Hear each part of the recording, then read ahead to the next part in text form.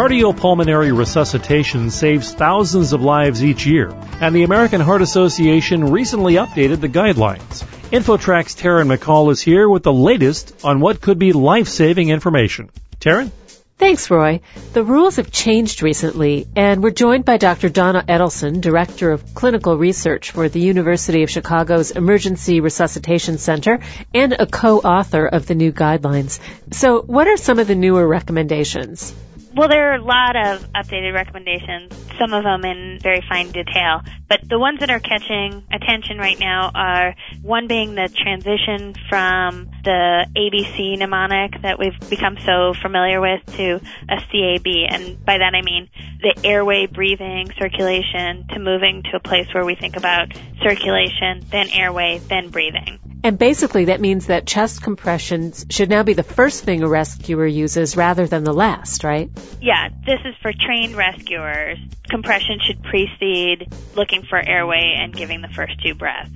For untrained rescuers in adults, we would recommend just doing compression-only CPR. Don't bother trying to do the ventilations. What are the reasons behind these changes?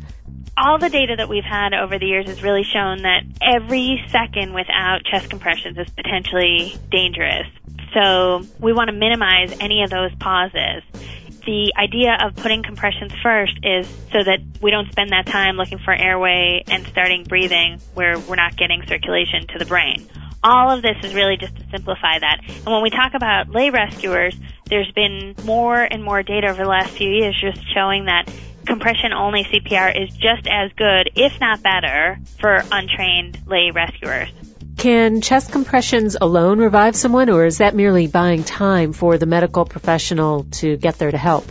We are just buying time because depending on what the cause of the cardiac arrest is, there are lots of things that can cause it, but in a lot of cases, the ultimate treatment is defibrillation. And so you're just buying time by doing chest compressions until somebody can show up with a defibrillator, either a paramedic or potentially another rescuer who can grab an AED. What should someone do if they've not been trained in CPR, but someone near them collapses and they appear to need it? I would call for help first. If you know that there's an AED right there, grab the AED. If you don't know, don't go looking for it. Put your hands on the chest, right on the breastbone, and push hard and push fast and don't stop until help arrives. And how much time do you have to start CPR before something irreversible happens? Well, I don't think we really know the answer to that. We know that cells are dying right away. So it's just a question of how much damage you get. We know that, for example, in the lab, if someone goes into ventricular fibrillation and we shock them within a few seconds, they all come back. And we know that after several minutes of cardiac arrest, very few people come back. We aim to get CPR started as soon as possible, ideally within a minute or two. Are there any other significant changes in the CPR guidelines? We're now saying compress at least 2 inches of depth as opposed to the 1.5 to 2 inches that we had recommended in 2005.